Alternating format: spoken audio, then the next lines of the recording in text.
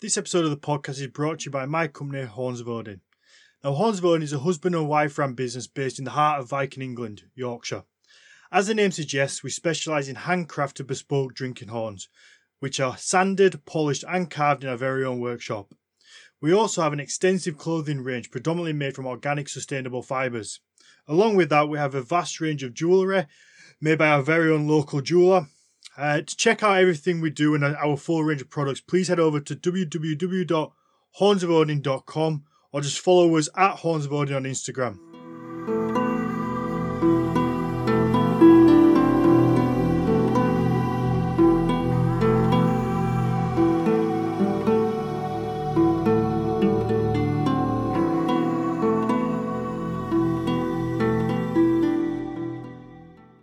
Hello and welcome to the Nordic Mythology Podcast. I'm Daniel Farron, co-owner of the company Horns of Odin, and I'm joined as always by Dr. Matthias Nordvig. Hi everyone. And today we've got our first ever reoccurring guest, and that is Jonas Lorentzen. You may remember him from the episode about Nordic food. And today we're going to look at his music side of things. And he's, by the way, also the reason that I have changed my intro. He was the one that said that I sounded like Lars Ulrich. Hello, everybody. This is Lars Ulrich from Metallica. God damn it. You're going to give him a complex. No. That's very cruel. That's very cruel. Yeah, guys, great to be back. That was a blast the last time. That was amazing. And yeah, let's hope this one is gonna be as exciting. I'm sure it will be. Yeah, I think it will be. Like you say, you are the first guest to reappear. If it ever makes it to a popular quiz or anything like that, who was the first ever guest to reappear on the Nordic Mythology Podcast? That will be you. Oh yes, that's awesome. That's a fantastic honor. It's an achievement. Definitely. Yeah, it's a milestone. So how are things for you? How's life at the minute? Well, life is quite crazy actually. I mean, I think we touched upon it a little bit in the last podcast. The fact that matter, which is our bread and butter, basically kind of went belly up with this whole thing because we live off events and those sort of things, so that really wasn't anything that could be happening anymore. And so we were looking for all kinds of different opportunities. We've been wanting to move, if not move physically to Norway, then move a lot of our activities to Norway. And we're going to be talking about the music as well. And the record label that I've just signed with recently is based in Bergen as well. So a lot of things were just sort of pulling in that direction. And we were looking at all kinds of different things about how to basically get through this crisis. And then this amazing opportunity came up in Norway, and it seems like that's going to go through, and we're going to actually move to Norway, which is incredible. Yeah. Congratulations. Yeah, thank you. Yeah, are you able to give any details on it, or is it all a little hush under the radar at the minute?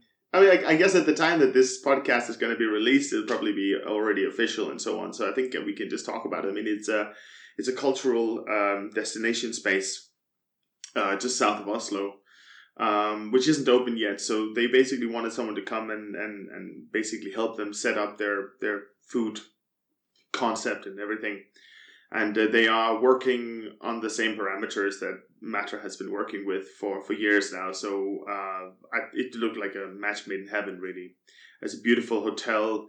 Actually, one of the houses that are part of the hotel is Edvard Munch's old house. So the guy who made the Scream, the... Mm-hmm. Okay. Yeah. So what is the place called? It's called the Ramefjord Hotel. Okay, cool. Ramefjord Hotel. Yeah, and it's a beautiful, beautiful place. It has its own farm connected to the restaurants. I'll be able to go and develop things with the farmer. Has rare breeds of pigs, rare breeds of cows, lots of foraging areas around. Fjord is right there, so fish will be coming. straight from the fjord, and it's I'm really looking forward to it. I don't know too much about it yet because we're just in the negotiation right now about so on and so forth, but it's looking really nice. it sounds like the Viking version of the Land of Milk and Honey right there. it totally is. It totally is. It's it's very, very lush and beautiful. But I mean, I don't know too much about it yet. Of course, I have to go there. But from what it looks like, it seems quite promising. Yeah, hopefully. I mean, it's good to see some positives coming from everything that's been going on. Obviously, it must have been a huge worry before this landed on your, before this happened. It's, you effectively were looking at your business being affected so drastically by it. So it's nice to see that coming from this is the crazy thing. I mean, this has actually been kind of the story of my life and I guess Nana's life as well, our family's life in some ways, through the last year, one and a half years. I mean, doors has been closing. I know we're going to be talking maybe a little bit about Heilung later, which was the band I was in until the end of last year. But doors have been closing and then new doors have been opening up. And I see this sort of COVID door as being, this COVID situation as closing a massive door. But then I think, again, the takeaway from this is okay, and I know this might sound a little bit, I don't want to make it sound careless or whatever, because I know that there are a lot of people in really big trouble here and they might not be able to see it in this way. But the challenge is in these kind of situations to be able to see if there is some kind of silver lining, if there is some kind of new door opening. Okay, these doors are all closed now. Well, maybe that's an opportunity for some new doors to open. And well, let's see where this goes. It could be that it's a disaster. We don't know. But I think the trick is to keep yourself open and keep yourself sort of like in that positive go-getter spirit. I mean, just to move it away from just solely like around COVID, I think that's a good metaphor for life in general. I think that if you just keep moving forward and just keep going, doors will keep shutting around you and certain chapters will close off. But, as long as you keep moving forward, other doors will open and things will start to appear and you'll get opportunities that weren't there 6 months before. And you can just keep rolling into the next thing and hopefully end up somewhere that sounds as good as where hopefully you will be. Yeah, and I think also the challenge is to try not to judge whatever situation you are in too much in terms of good and bad. I mean, try to go a little bit beyond good and bad. Oh shit, this COVID thing, that's really bad. Well, yeah, but it might show something positive later. I mean, I love this story from Japan, I think. No, actually, this is from a movie, actually, but it's just such a great way that but it is supposed, I mean, he's telling a story from Japan in the movie, so I don't know if it's an actual story. And it's the story about the Zen master in a village. Do we have time for this? Shall I tell the story? Of course. Yeah. We're not time restricted here. Well, it's there's a village in Japan, and there's a Zen master living in that village, or living on the mountain next to the village, or whatever. And there's a boy in that village, comes from some rich merchant's family, so it's a famous boy or whatever in that village, and he gets a horse for his birthday, and everyone in the village goes, "Wow, that's so amazing for that boy! Now he can get good at horse riding, and what a beautiful horse! Isn't that lovely, Zen master?" And the Zen master says, "Let's see."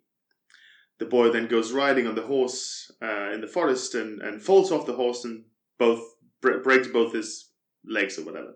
And everyone in the village goes, "Oh no, that's so terrible. Oh, what are we going to do? He's going to be in a hospital for months and he's going to miss the most, perfect time of his youth and blah, blah, blah, and so on." And they go to the Zen master and say, "Zen master, what are we going to do? Isn't this horrible?" And the Zen master says, "Let's see." Then he lies in the hospital and he starts reading up on science or maths or whatever. And he starts reading all these books because he's got nothing else to do, and he becomes a genius, And he sends this dissertation to the main university in Kyoto or wherever that would be. And the professors there are enthralled with him, and they want him as straight as his legs are healed. They want him to come there and study with all these amazing professors and blah, blah, blah, blah. And everyone in the village says, wow, isn't that amazing? And they go to the Zen master, and, it can go on forever, this story. The point is just to say, all right, we are in this situation now. Let's see. Let's keep our eyes open. Let's see what opportunities are there. Matthias, I've got a quick question. Yeah. Did you get a horse as a child and fall off it and break your legs? No. Is that where you get all your knowledge from? No, that wasn't it. I was just nerding around. Not so much a horse. No, but I think what Jonas is saying right there is true.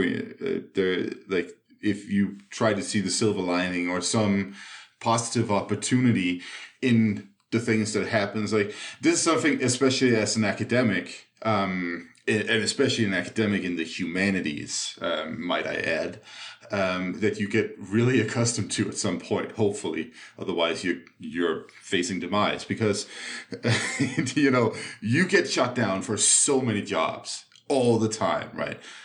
You send in, research applications that take forever to make.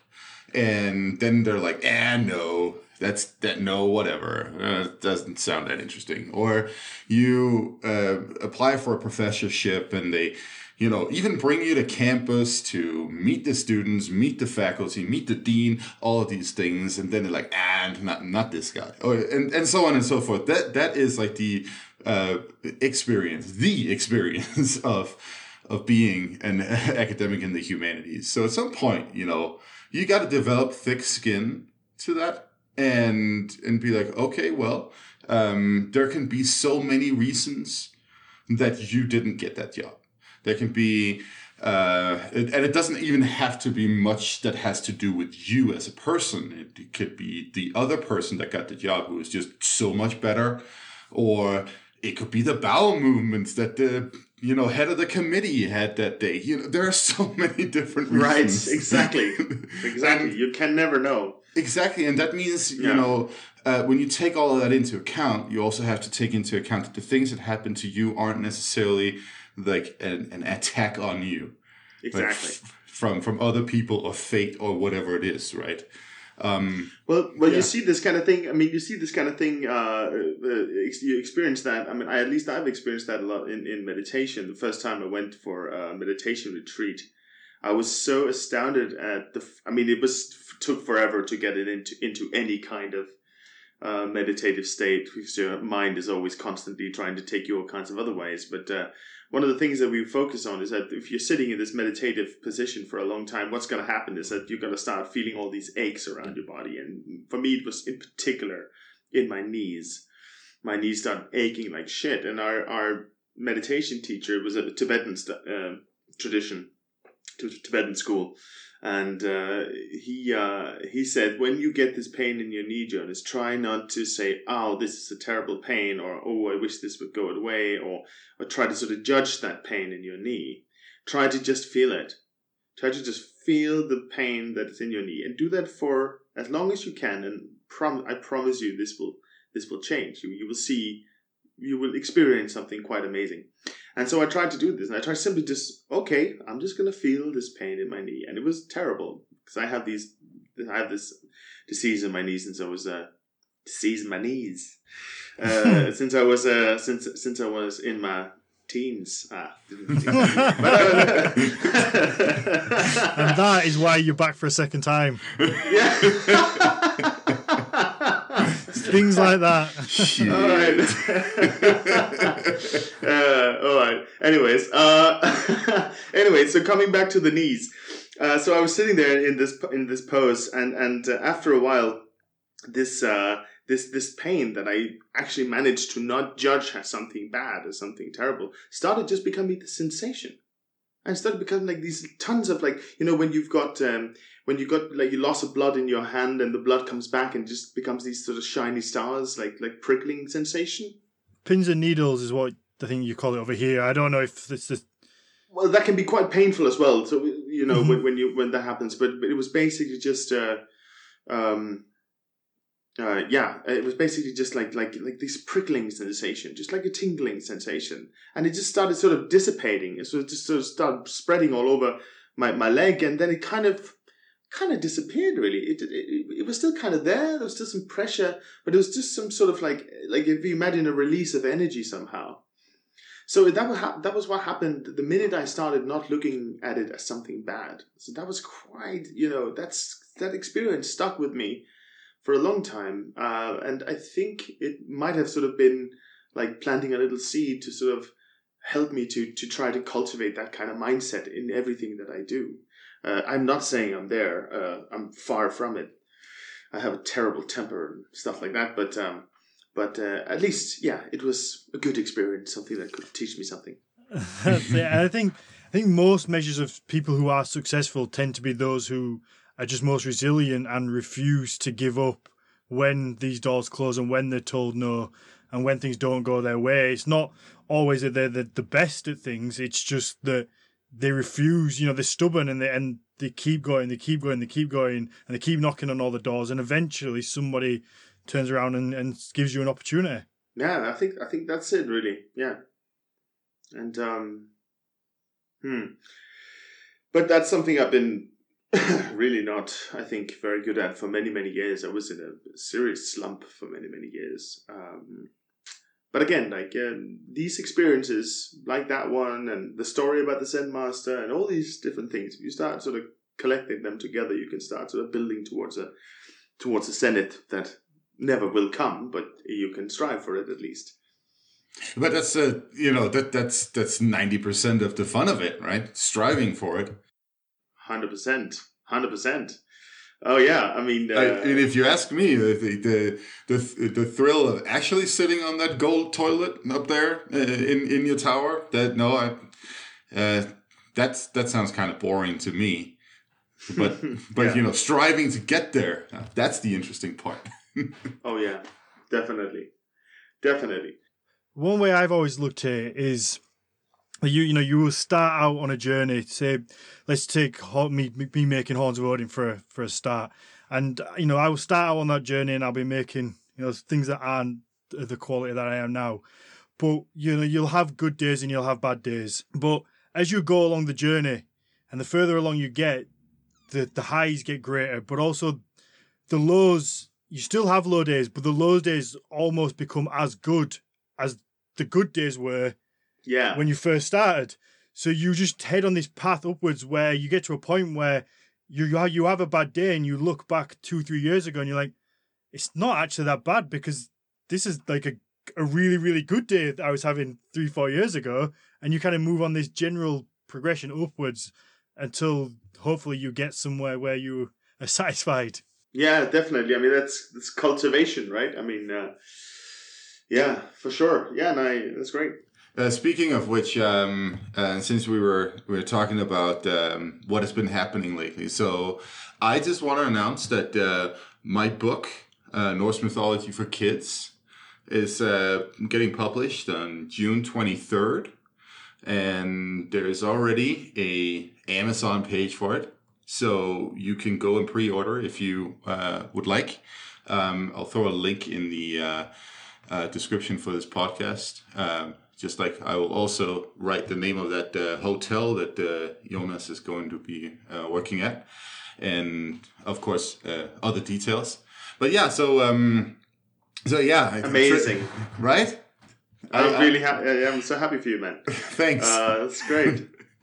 I would say if you give me the link, we'll share it on obviously Horns of Odin and let people know they can grab it. Yeah. Hopefully push some traffic towards it. We'll figure that out. It's I still can't believe I tricked somebody into letting me write a children's book. So oh man, but that's awesome, man. Can you say about haven't you got a new job as well or something? I heard about. I signed a contract. I like the way you started saying it and then kind of turned into a mumble towards the end, like. Am I a shit? Yeah, no, I did sign a contract for another 3 years at CU in Boulder. Directing the Nordic program. So that's pretty exciting too. Of course, all of this is pending, visa and all these things. There's bureaucracy that you need to take into consideration. But things are going pretty good on my end too. Brilliant. I guess is it my turn? Do I have to say something good? Yes. Yes. The funny thing is, I actually have something quite good that happened. So it's like we can have a nice trio of positivity. That's awesome. Let's do it. So we were lucky enough to make some mugs for the show The Last Kingdom. They bought some offers, and we didn't know whether they was going to make an appearance or not. And then right at the end of the first episode of the new series, Alexander Dremen, who plays Uhtred, picks up a mug, and it's got some ravens carved into it. And that was one of mine. That was one that I made, and that was a really sort of It was a really good moment for me. It was like one of those pinnacle moments where you're like, that's pretty cool. Something I made is on Netflix. Congratulations! That is pretty cool. Nice. That's freaking awesome. I haven't gotten all the way through for the first episode yet, but I'll be looking for it. That's it.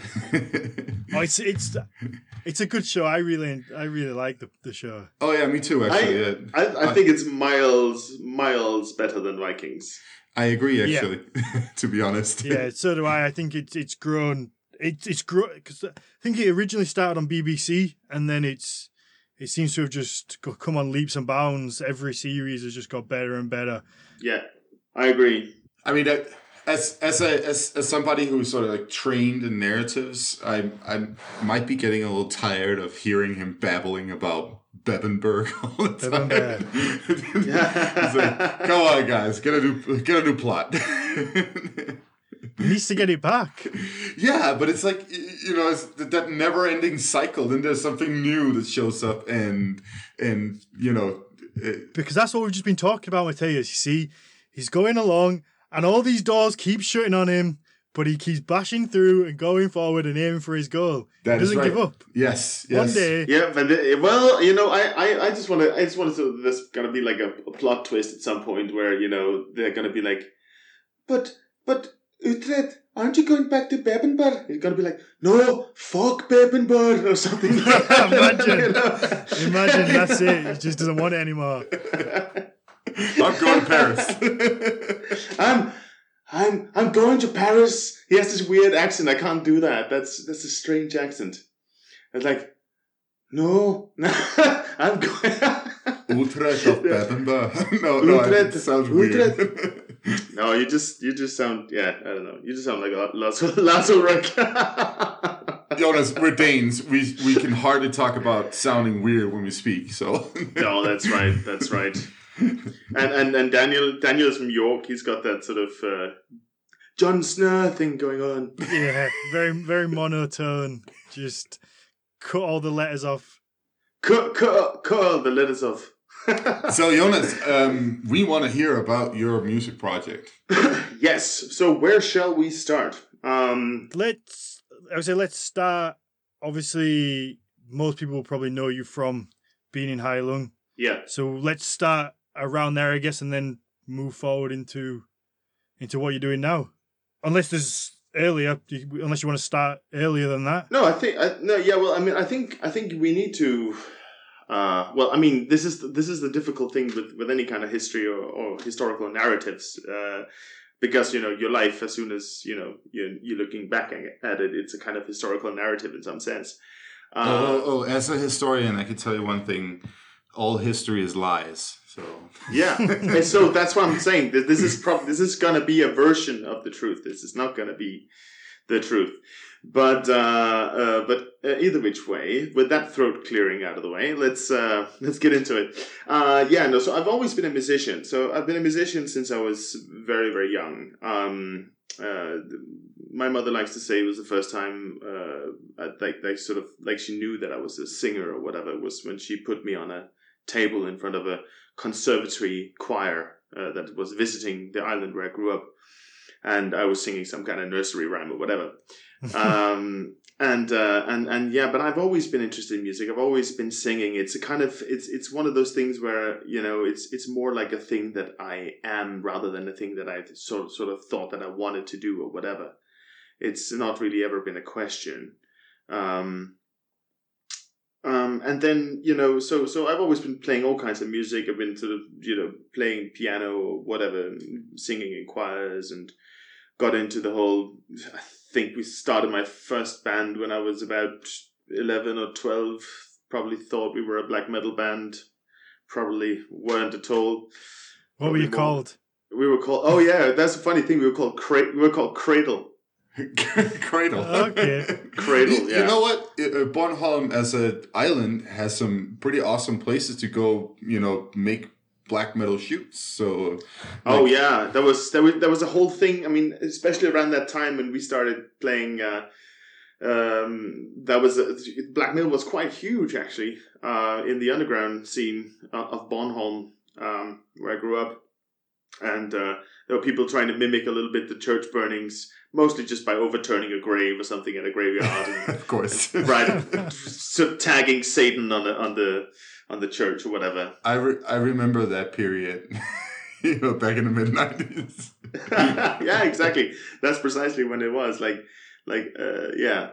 So either which way, so we did that, and then me and the guitarist from that band, we started the new band, and yeah, that sort of kept going on, and I started playing grunge music and all that sort of thing. But long story short, I met Christopher of Heilung when I was in my third year of gymnasium. I had moved from Bornholm to take the third year of gymnasium, which is like the third year of high school in Copenhagen at Christianshavnsk Gymnasium, which is right next to Christiania. So didn't get much studying doing it. Go figure. If anyone doesn't know what Christiania is, it's basically the hippie Vatican. It's like a it's like a free city in the middle of Copenhagen. Yeah, a free state even. Free state even. Really? You could say. Yeah. So. Wow. And you could buy weed and stuff right off the street. Okay.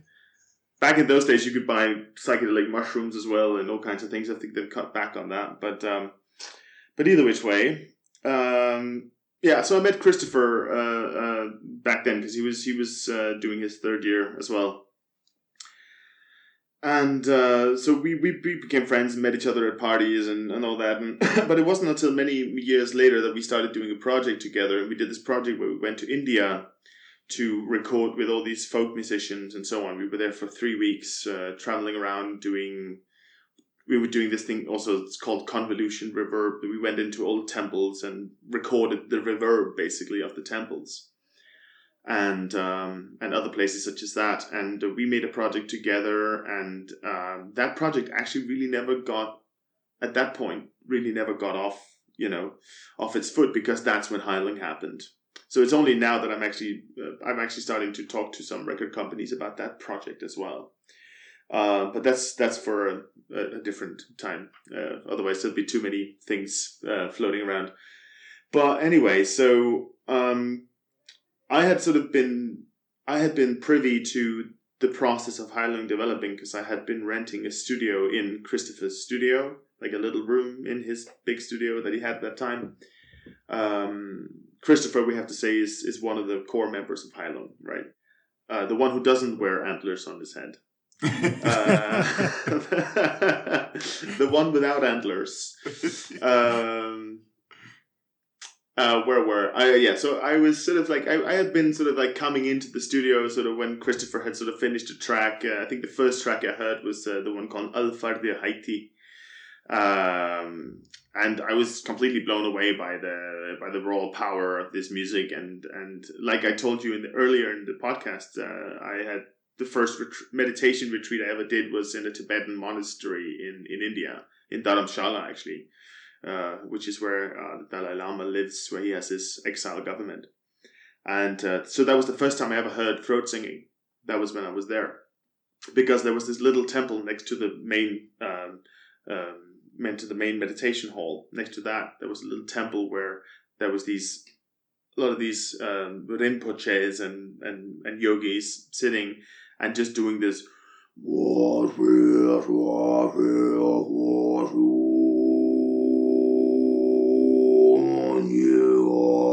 Like, I can't do the words that they say, but it's like that. And then it just keeps going on like that. And they kept going on for hours and hours. And I was just like, what is going on here? And I was doing my sort of walking meditation we had to do for an hour. And so I did that, and I sat down and listened to these guys. I was completely transported. I thought it was absolutely amazing. I didn't even know you could make these kind of sounds with your voice at that time. So this is more than a decade ago. And so when I heard Alfa de Haiti, I could hear that sort of primal energy from that I'd heard these Tibetan monks do in a Nordic setting with these Nordic words and this more dark energy that Heilung also has. I was completely amazed by it. But at that time, at least from what Christopher told me, he didn't think that it was ever going to be something they were going to play live with. He thought it was just, him and Kai and Maria's own little cozy project, where they were meddling around, fiddling around with stuff. So is it, at that point, was Heilung just the three of them? Yeah. So that was back, I think it was in early 2015 or something like that. Okay. Yeah. So probably sometime before they released Ofnir. And so that was just their project at that time. But I thought it was amazing. I really thought they should go out and play with it live. But it wasn't until, was it early 2017 where I got a call from Christopher and said, hey, now there are actually these festivals. And they had this Chris Galder video out, which is some guy who would put pictures of the Viking series, and the Chris Galder was just playing in the background. They'd put that on YouTube, and that had sort of gathered more than 1 million or maybe 2 million views or whatever. And so they sort of started getting a big attraction at that time. And so Castlefest and Mika's Blood was on the wall. And they wanted to collect a band for doing those, for basically translating Heilung's music into a live experience. And he needed someone who could sing the male voice parts. Because interestingly enough, Kai wasn't traditionally a musician. He's a tattoo artist. So he had to learn to be a musician from scratch, from what I understand. And so they wanted someone to just carry that male vocal parts, And Christopher and I have been friends for years and so on. So yeah, it was, I was like, yeah, fuck yeah, I'm going to go and dress up like a Viking and throat sing and learn to throat sing and all these different things. I didn't know how to throat sing at that time. I had to learn it from scratch as well. Just to quickly jump in, is that style of music, to be able to play that live, do you have to bring in outside people? I guess the three of them couldn't have possibly done it on their own. I think they probably could have, but it would have been very much like a DJ set almost with some live instrumentation. They could have played some drums live and so on, but it wouldn't have had that pure live feeling. If they'd done that. So I understood why they wanted to do it. And they wanted to make a spectacle out of it, and, make this great stage, what do you call it, ornaments and so on and so forth. And I totally get why they wanted to do that, because it would not have been able to, they wouldn't have been able to capture that soul, I think, if it had just been the three of them. They could have done it and made much more money, which would have been clever maybe. But they chose to do it in this way, which I think is great.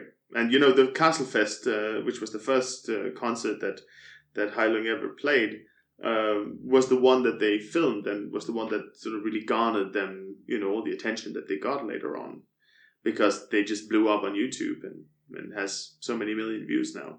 Yeah, I mean, I guess to anybody on the outside, it is something that is so different to mainstream music that I guess it does draw people's attention.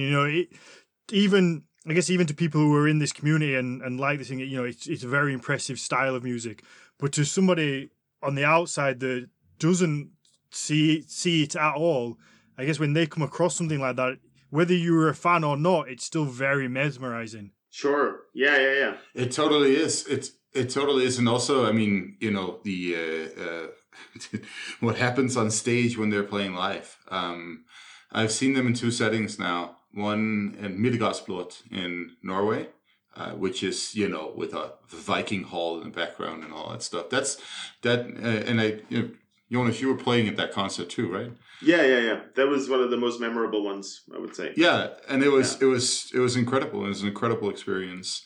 And then I've seen Heilung here in downtown Denver, in one of the old crusty sort of like metal venues, which is, you know, it holds a big crowd, but it's definitely a different experience. You know what I mean? Right. Yeah. Yeah, I mean, I think as with Heilung, as with the Vardrona as well, you know, this kind of stuff is best experienced, you know, open air under an open sky.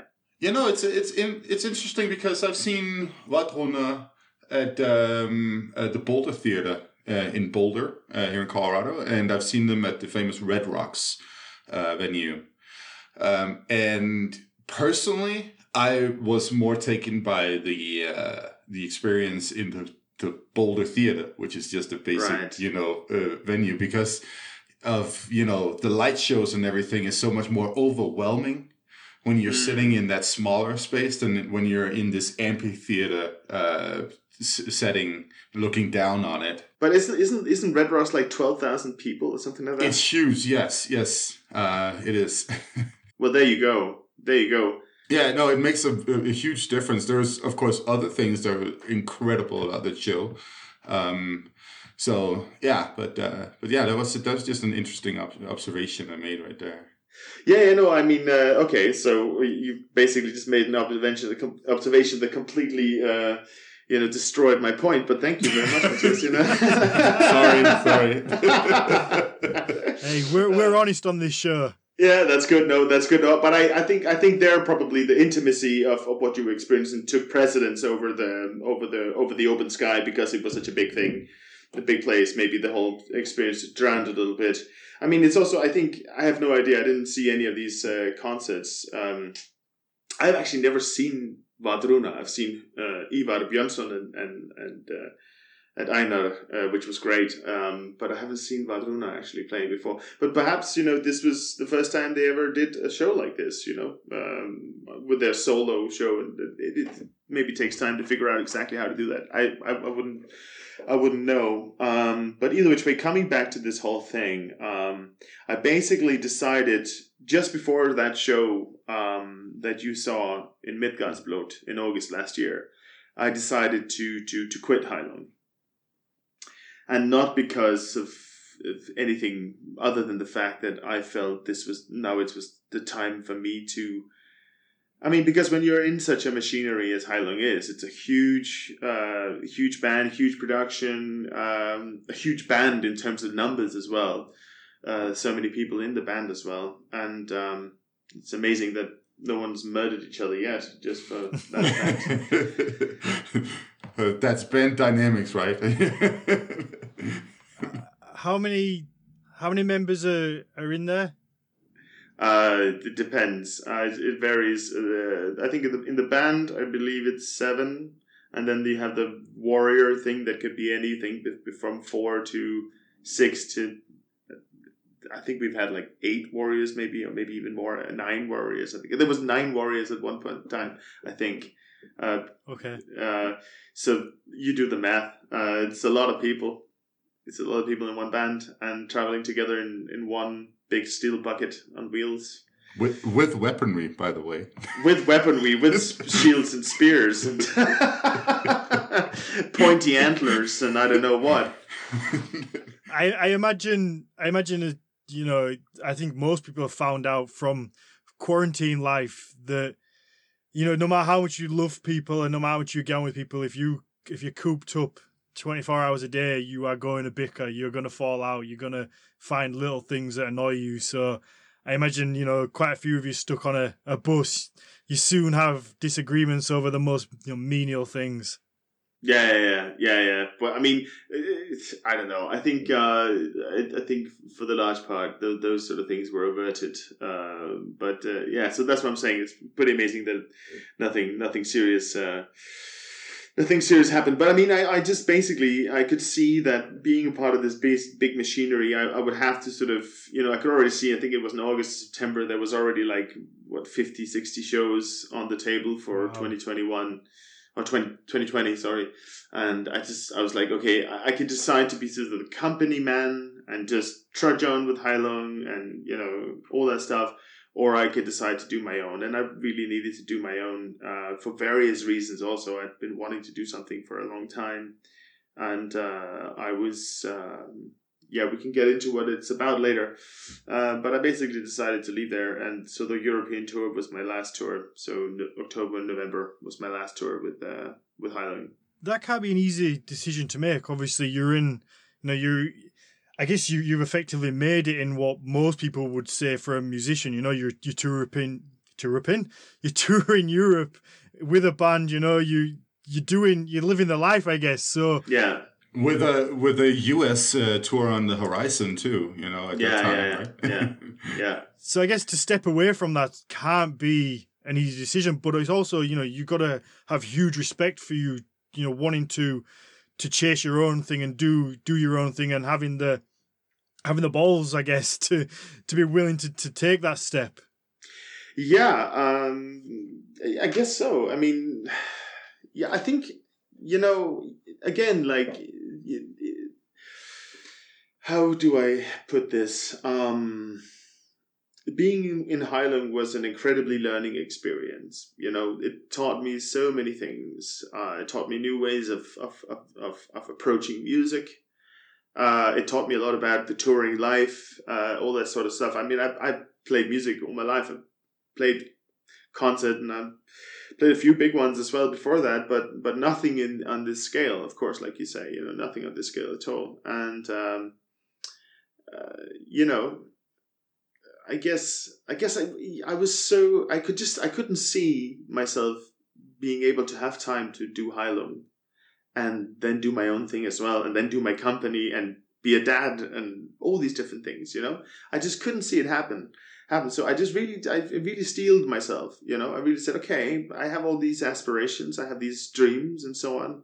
And it's been amazing being in Heilung. I've done that for 2 years. I've met amazing people and all this kind of stuff. Thank you and goodbye. I'm heading off on my own adventure now, And the minute I did that, I was actually, when I came back to London after Midgårdsblot, I was contacted by a movie studio to be a part of doing music for an upcoming Viking movie as well.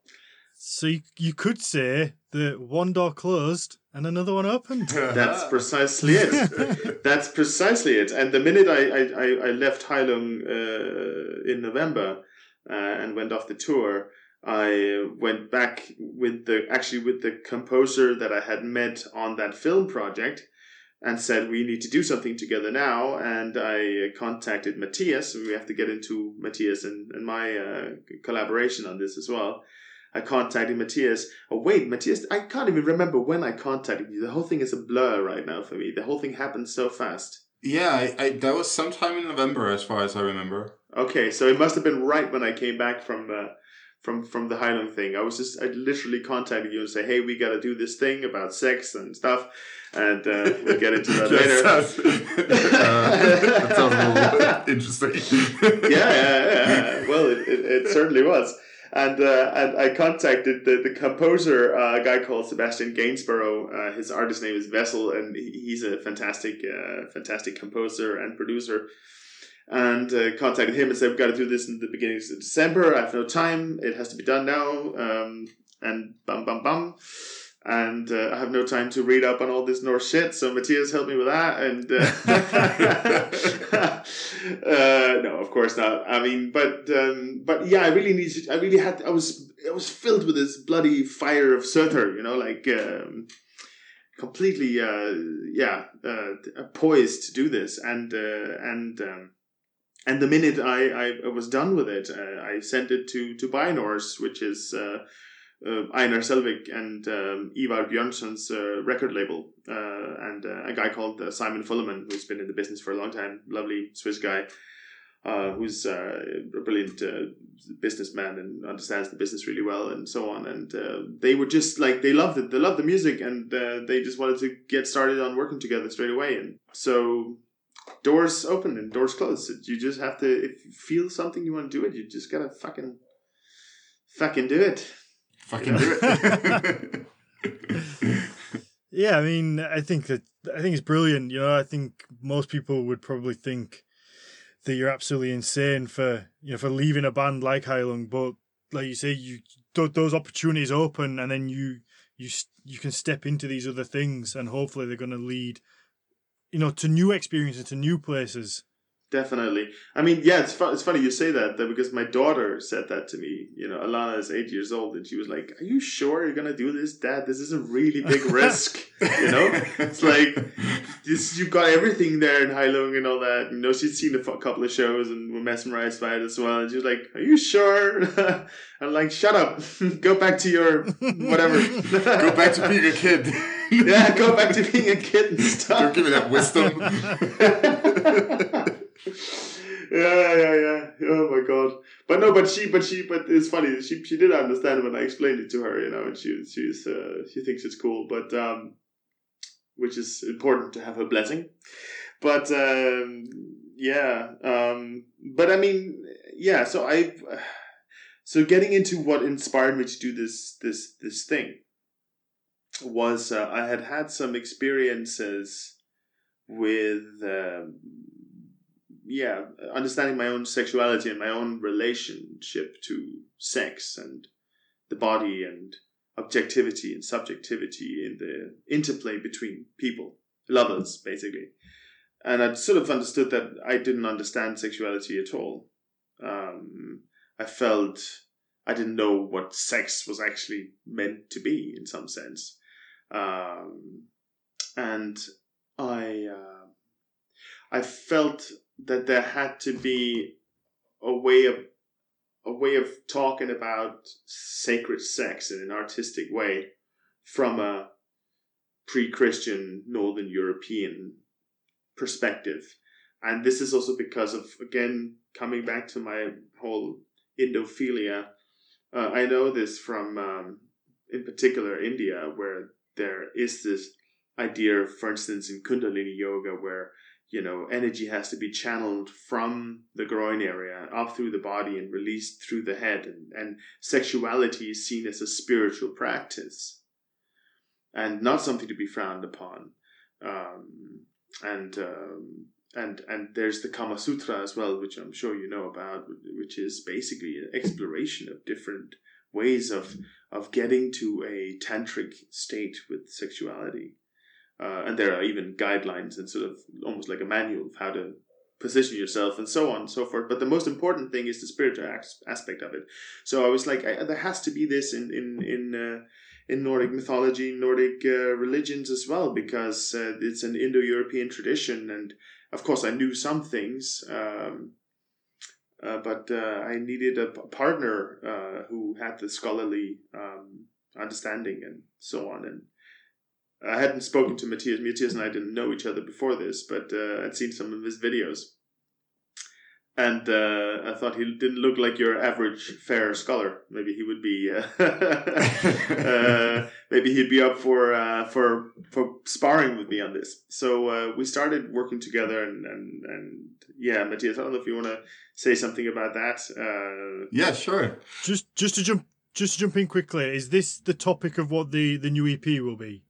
I just wanted to make sure, just clear it up for myself and for anyone listening that's what it's going to be, is around this kind of topic. Yeah, I mean, just to make that, absolutely hammer that down, the whole, so not just the EP, there's going to be an EP1 and EP2, and then there's going to be a whole album as well, and it's all going to be relating to sexuality in various different ways.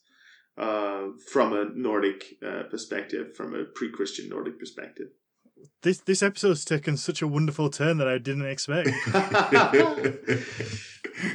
Coming into this, I came in blind. I didn't know any of this. I hadn't spoken to either of you about kind of like the topics of it. And I think it's really fascinating. I just kind of wanted to jump over to Matthias now and hear some more, and hear how it actually is displayed in kind of like the Nordic studies. Yeah. So Jonas contacts me and he's like, so I want to do this music project, and I need your help to figure out like what kind of stories to work with, what do we have, and all that stuff. And I'm like, well, okay, let me just go sit and meditate in an ice cave up in the mountains and sacrifice a goat and cast some runes, all of these things.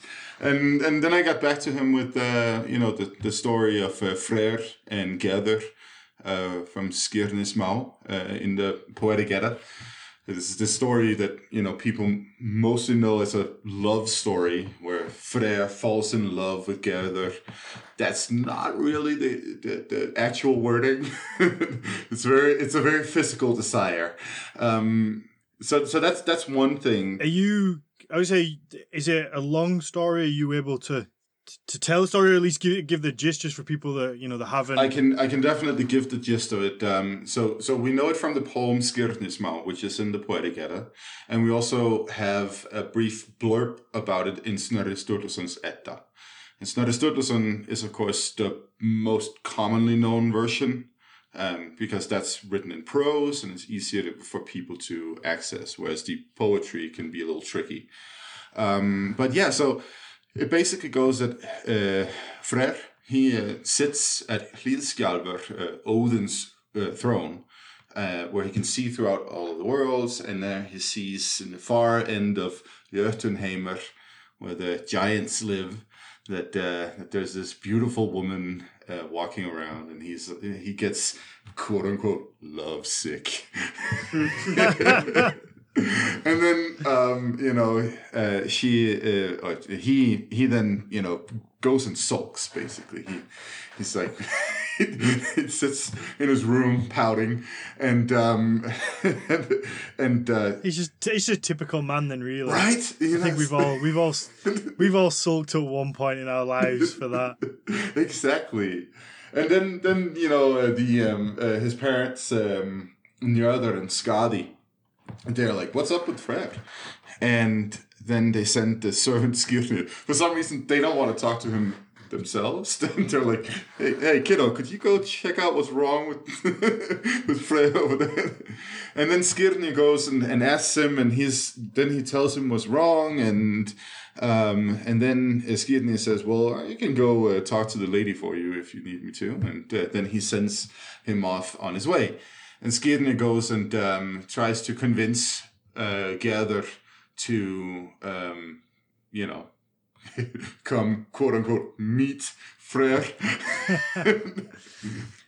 It reminds me of when you're in primary school and you fancy a girl, so you don't want to go speak to yourself because that's obviously just too easy. Right. So you have to convince your friend to go and talk to her to see if she likes you, so then you can then go and speak to her. There's definitely something about that. It's really interesting how strangely infantile Freyr as sort of like a fertility god is in this story. He's like just sitting there sulking. I think one thing that I think is important to remember, because the story gets really, really interesting once Skirnir tries to woo Gerður, really. That's when the story gets really interesting for me, at least, in terms of finding a theme to work with artistically and musically. But the thing is, we have to remember, or I think at least there's a very good chance that these stories, first of all, these stories written down probably as some kind of theatrical kind of thing. That's what what's his face, the guy from Iceland, talks about all the time. Terry Gunnell. Yeah, Terry Gunnell. That's what Terry Gonnell talks about, right? A lot, and so obviously they have these kind of, it's very, very anthropomorphized, like you have to be able to, if you imagine you're sitting and watching a movie, you want to be able to relate to the characters and so on and so forth. But what I find is really interesting is the names and the whole overarching structures and thematics of it. The sun god sending Skirnir, the shining one, sending his sunshine to Gerður, which basically means arable land or fertile land.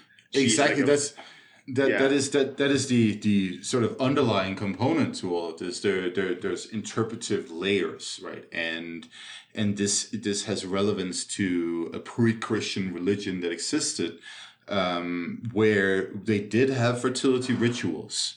And we don't know exactly what these fertility rituals really looked like, but I can tell you that from the sort of general broad stroke of the available literature in Europe at large, there's definitely some penises involved. Parading penises around in the fields is a common Roman practice before Christianity. Vaginas as well. And the yoni bowls, they're called, I can't remember what was the English word for them? But they're basically like these bowl digs there's a lot actually in the island that I grew up, which are these rocks that have been hollowed out to become like a bowl, and people would mix sperm basically and the seeds that you want to plant into that. You would actually even have like a young couple congregate and then take the fluids from that congregation and then put that into the ground. But again, without getting too graphic about all this. And by the way, just to add to this, these types of rituals still took place in the late 19th century. Yes, I read that as well. It's super interesting. What I wanted to say is that the Scandinavian landscape, especially Norway and Sweden, is scattered with penis representations, like phallic rocks. It's a very common thing. So yeah.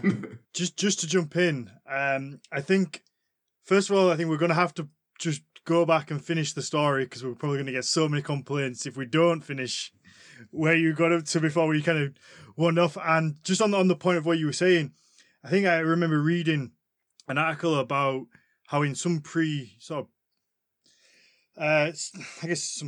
sort of cultures where they believe that if a woman had sex with multiple men, then she would take traits from each of those men. So, if she had sex with the strongest, the smartest, the best looking, then, the sperm would somehow mix and then make, the baby would pick up traits from all these different people. Obviously, they didn't have the understanding of how things work quite how we do now. But it's interesting that I guess it makes, it kind of makes sense if you don't have the science behind. You would have kind of assumed that would happen.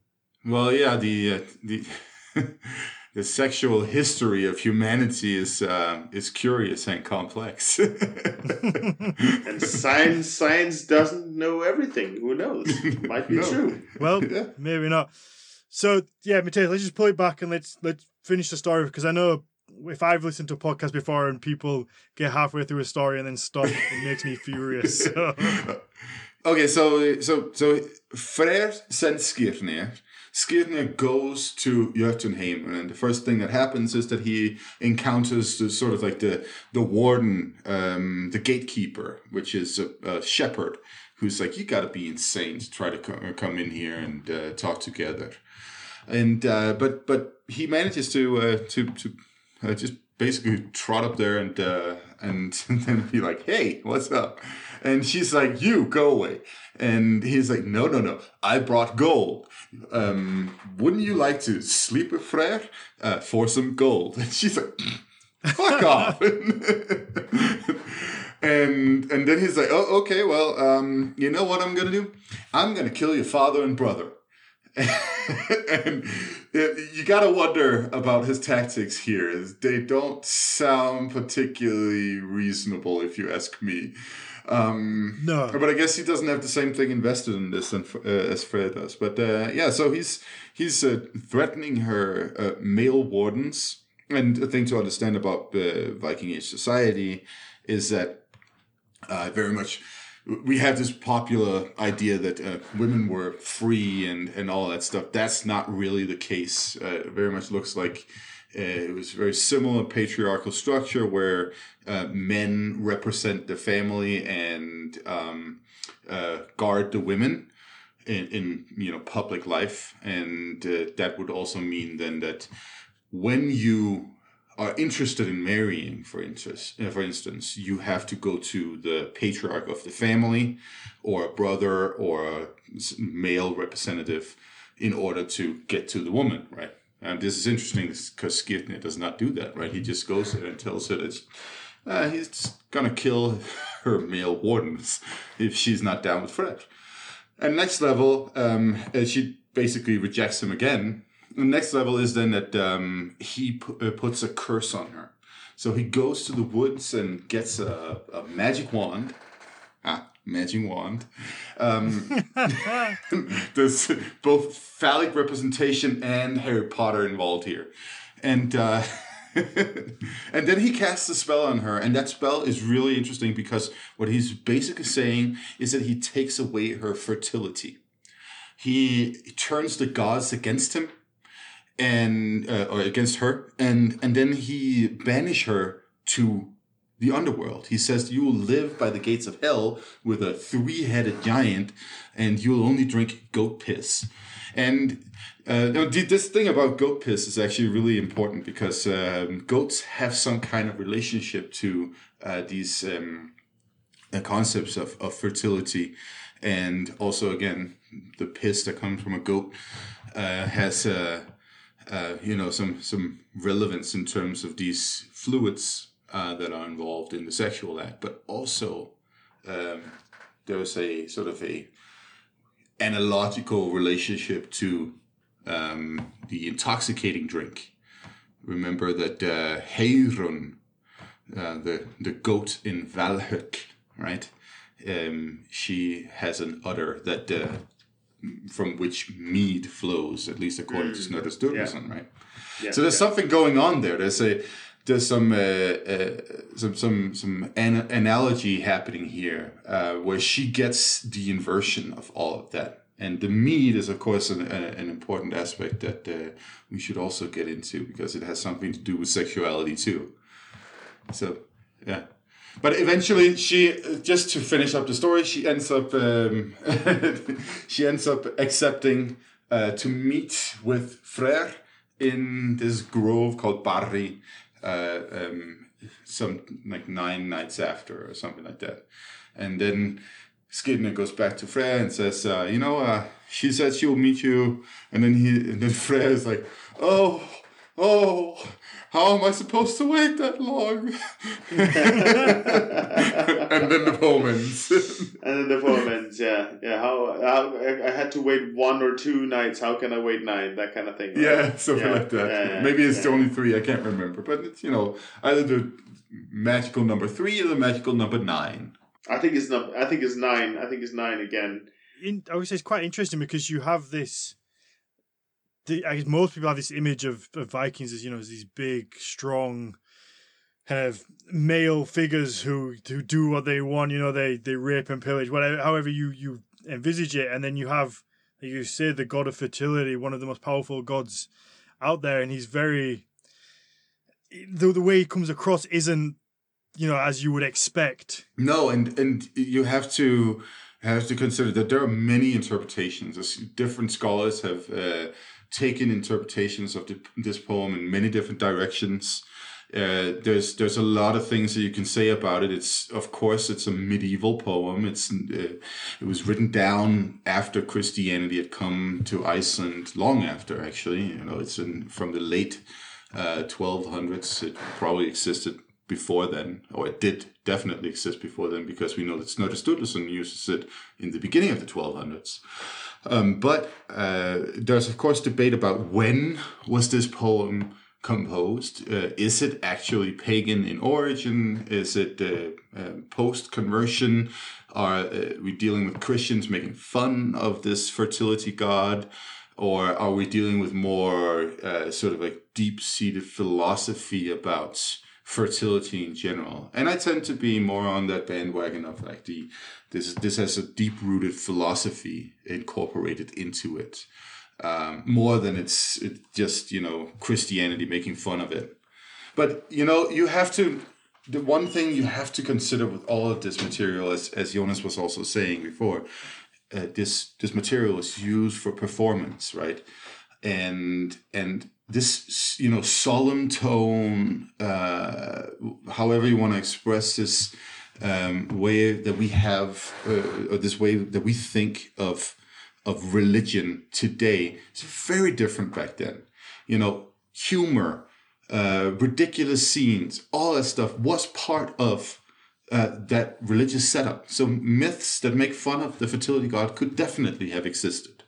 That's definitely a possibility. I mean, one of the things that I really like, I love, in fact, and have come to love about working with mythological material is precisely its proclivity to be to be interpreted in more or less any way you like. I mean, I'm in the happy situation that Matthias arguably is not, that I'm an artist, and therefore, in the sense that you have to, when you write a scholarly book about these kind of things, you have to take into account all kinds of things, and XYZ said this and that, and so on and so forth. That's not to say that you're not being creative when you're doing your scholarly work. I know you are, and I'm certainly not bashing your craft. Definitely don't feel bashed. Okay, good. No, I mean, I'm totally in debt to the work that you've put into this. But the thing is that when I work with this mythological stuff, I really go in and I really look for that thing that inspires me in the particular mythological story. And the thing that really inspired me in this story was the part where Skirnir basically curses Gerder, because the sexual friction, the sexual imagery that's in there really was something that I felt was incredibly interesting, because of the whole idea of because there's this frantic kind of way that Skirnir is talking together. It's almost like he's saying, if this doesn't happen now, the whole world is gonna fucking blow up. And again, that leads me back to thinking in all kinds of analogies and comparisons. If you compare that to Indian thinking as well, again, if you do not channel that energy from the ground, the earth chakra, up through your crown chakra, you can, the whole philosophy behind that is that you'll experience all kinds of calamities, disease, your body is going to break down, so on and so forth, if you don't do these practices in the correct way. And so this idea of this channeling, this meeting of sky and ground, which is then mirrored in human sexuality, is something I find incredibly interesting to work with. And that's basically what we took. And then we did something else, which is something I really liked that we did, was that we took these ancient stories and the different verses that we are using, or that I'm using in the music, we took them, and then Matthias has translated it into the oldest Nordic language that we know, to sort of create a spiritual language or recreate a spiritual language to express these ideas. Again, taking inspiration from other spiritual traditions that are still alive today, because sadly the Nordic tradition isn't alive in a sense. I mean, it is being revigorated in many, many different ways today, but it's certainly something that has been broken. So if you could look at, for instance, rituals in India, all the rituals are taking place in Sanskrit, which is basically just a ritualistic language.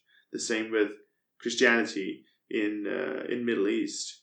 They use Aramaic, for instance, which is an old dead language which hardly anyone speaks anymore. Or if they do speak it today, it's a completely different version of it from the one that was spoken originally. So this idea of then setting all these ideas, these spiritual ideas about sexuality in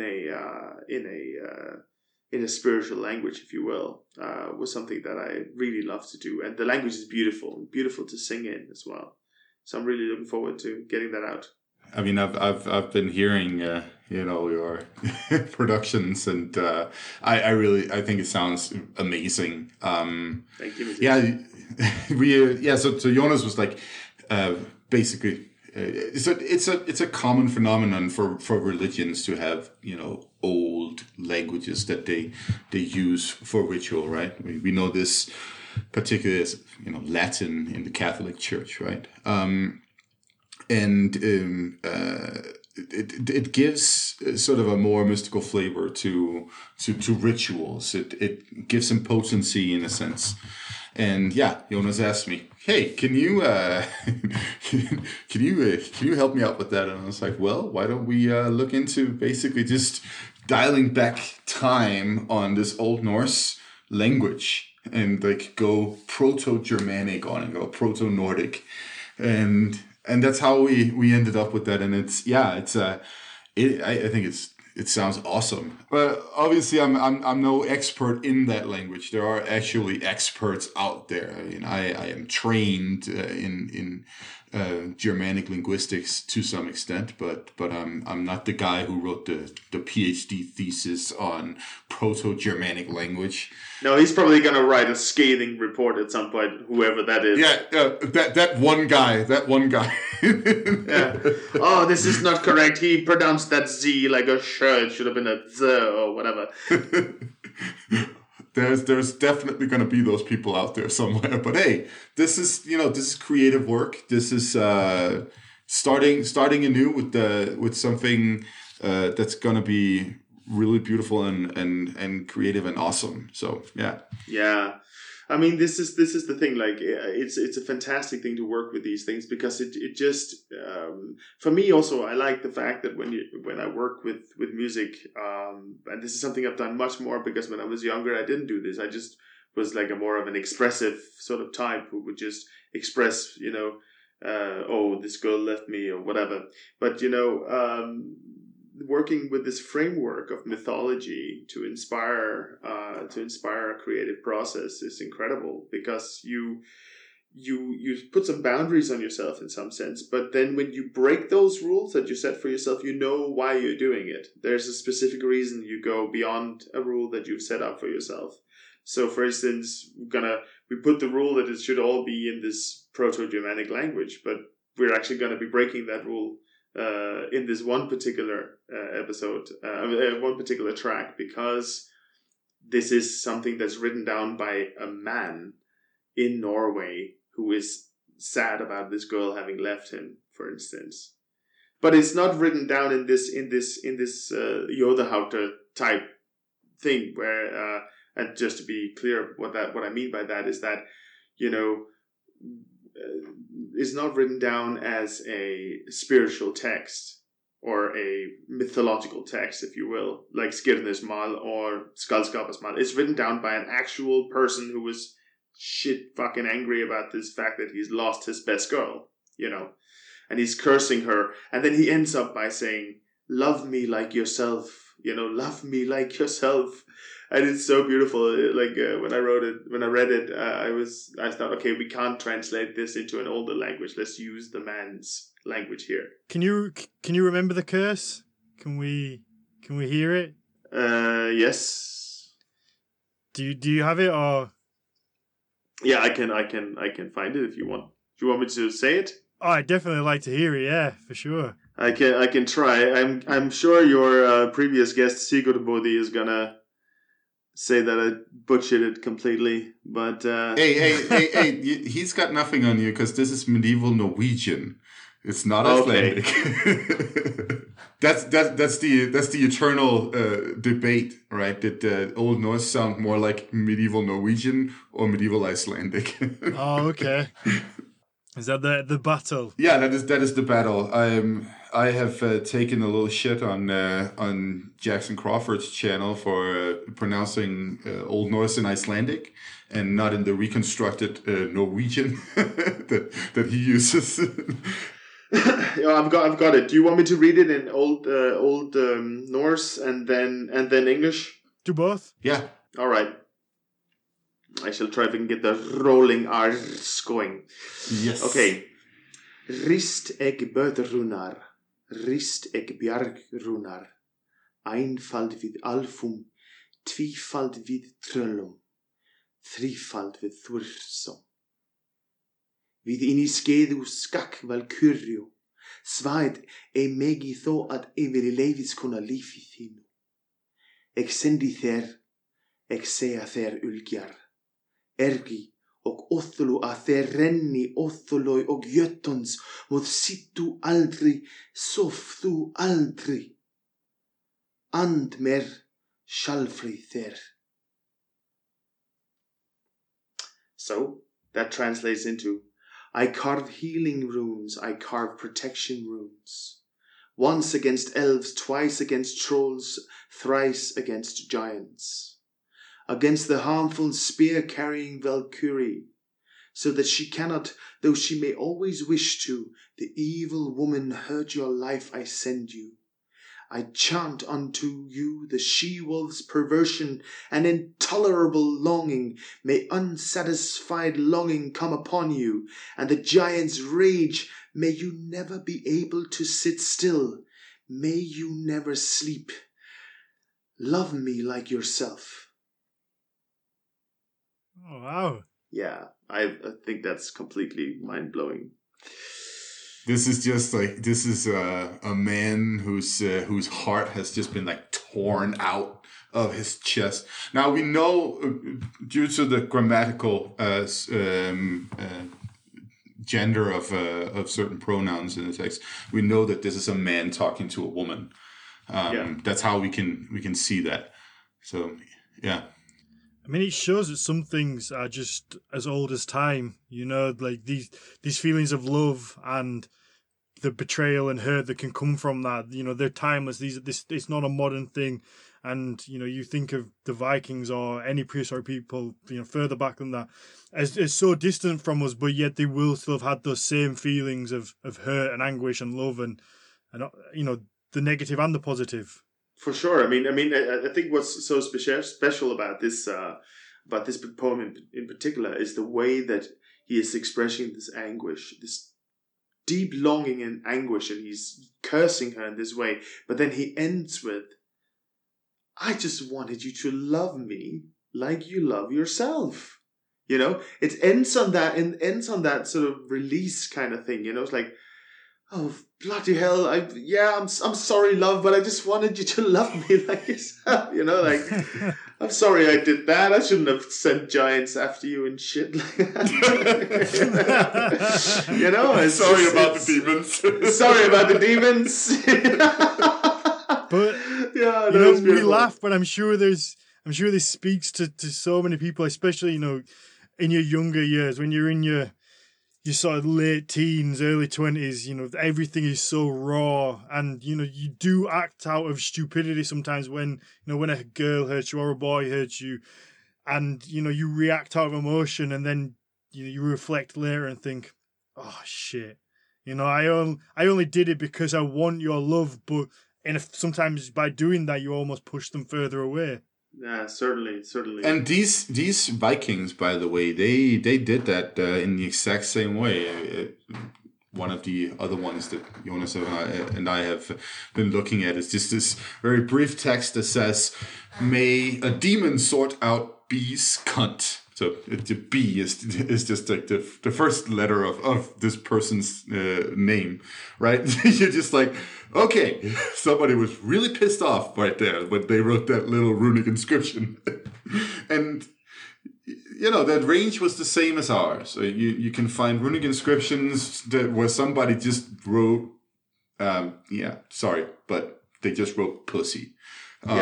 You know, okay. or they wrote their name or something like that. So, yeah. And I mean, I think you know, because there's a lot of interesting things going on here. Like, so there's definitely, you know, the work between Matthias and I to find the material to make into music that hopefully, you know, music can be interpreted in any way it wants to be by the one who listens to it. But hopefully, some of these things will shine through some of this work that's gone into it. But there's also been, you know, I've looked a lot at, you know, the philosophy of sexuality as well. And especially Nana has been instrumental in my conversations with her and so on has been instrumental in sort of shaping the feelings that I wanted to portray and so on. And Matthias and Lena are actually writing a book about these themes, relating these mythological themes to the philosophy work that's been going on the subject as well. And we ended up sort of through the process of having these three themes that are going to be sort of in different shapes and forms going to appear on the record. So it's going to be the theme of lust and longing and desire. Then this theme of sexual friction and even sexual violence in some sense. And then the end theme is the absolute subjectivity, the one where you merge completely with the other and you're absolutely one, and you experience almost a transcendental experience through sexuality. So those three themes are going to be explored on the EPs and the coming album. Brilliant.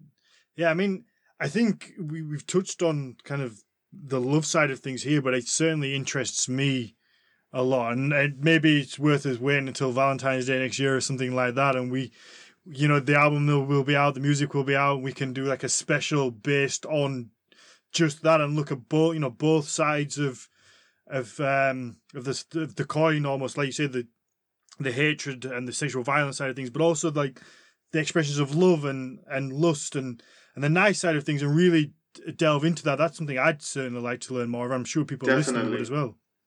Yeah, I mean, there's no way we're going to be able to cover everything in one podcast, because this subject, as I've realized once Matthias and I started digging into it, it's incredibly broad and incredibly deep, and there's actually much more information on this from this time than I thought there would be. Yeah, no, I mean, we haven't even gotten into the whole Odin mythology here, and the story about the meter poetry, which definitely also has both like sexual themes and creative themes, and this the relationship between body and cosmos, and what you were talking about before with the energy from the base chakra through the head chakra, the crown, yeah.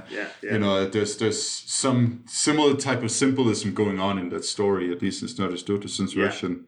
So there's a lot more out there, and a bunch of ancient deities that we've also dug out that have relationships to sexuality and tons of them. Actually, there's so many. It's incredible, and I actually wanted to discuss with you as well, Matthias, about this whole thing about the relationship between male and female, because obviously once we start talking about sexuality and so on, we also have to start talk about gender. Yeah, absolutely. We have to talk about male and female energies, and I think that was very different from where where you were and in what time we are also talking. And I think there's a lot of different things that are pointing towards that, which is something we could get into as well. I would love to talk about that, but I think maybe we should bring Nena on as well and talk about these things as well, because she's actually doing really deep philosophical work in this. Yeah, now she is. Yeah, writing a dissertation in it. So yeah. I mean, I think we're like, I think we're just shy of an hour and a half in now. So I think an idea to be, if you're happy with it, would be to kind of wrap this one up now, and then once your music is out, people can have a listen to it, and then get you back on post-release. And then as we speak about it, you can relay that back to how you've expressed it in the music. And I guess people can almost jump between listening to the podcast, listening to the tracks, and then we could speak about it like that. And it for sure. Yeah. allows people to listen. I think this sounds like a brilliant idea. Yeah. No, I think that's a good idea, actually. Because I think there are definitely some very amazing themes that we could explore much deeper, and again, like I said, I mean, at the end of the day, it's music, it's an art project. If people don't listen to this podcast and just hear it, they'll be able to interpret it in any way they want, and that's the great thing about art. But yeah, I mean, since this is something that's gone so much work into it, I think it would be great to do that for sure. Yeah, I think it would be special. Like you say, people can interpret it themselves, but it also adds that extra level when you hear the artist who's created it explaining why they've put things in, and especially with with the two of you here, Matthias can explain the stories behind things and what's happened, and it just adds that extra level to it. I'd love to do that. I think that's a great idea. Yeah, for sure. I agree. Well, there we go then. So, do you want to just give a quick shout where people will be able to find it, or even where people can follow you on social media, and then they can obviously get the details on the release. Obviously, we'll be sharing it anyway. You can find me on Instagram for now. We're going to do an Ebola. Oh, yeah, so we should also maybe mention what the fuck the project is called. I was actually thinking about that. Oh, wait, it's just a project, whatever. It's no name. No, it's the project is called Nebala. That's the name of the band, or of the project, of the music project. And Nebala is, again, one of these Proto-Norse words. It basically means mist. And it relates to the word niffel. Yeah, it's the same as nipple in Nippelheimer and Nippelhell. So these words that mean the underworld in Norse mythology. Exactly. Yeah. So it's basically the base chakra, you could say. That's what Nebala means. And so, yeah, the project's called Nebala. We're going to make a Nebala Instagram, Nebala Facebook, all that should be already ready to go. And then you can find me on Instagram at Jonas Lawrenson Music. And other shout outs we could do. We had the Vizi. It's like an Oscar acceptance speech. Yeah, almost, yeah. Yeah. Thank you to Vizi. Thank you to... No, we'll do that at a later stage. But there was obviously some great musicians that came and helped out to put some stuff down on the album as well. Yeah, I mean, I'm really looking forward to it.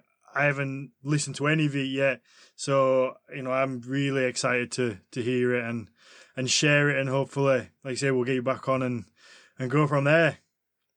And thank you to God and my mother. And... Hey! I'd like to thank Odin and Thor. Sorry, and Freyr, thank you to the one true God, the one true God. Thank you very much, Jonas. It's been wonderful again. It's been great, guys. Really, I'm looking forward to doing more stuff with you in the future. So are we. Thank you very much.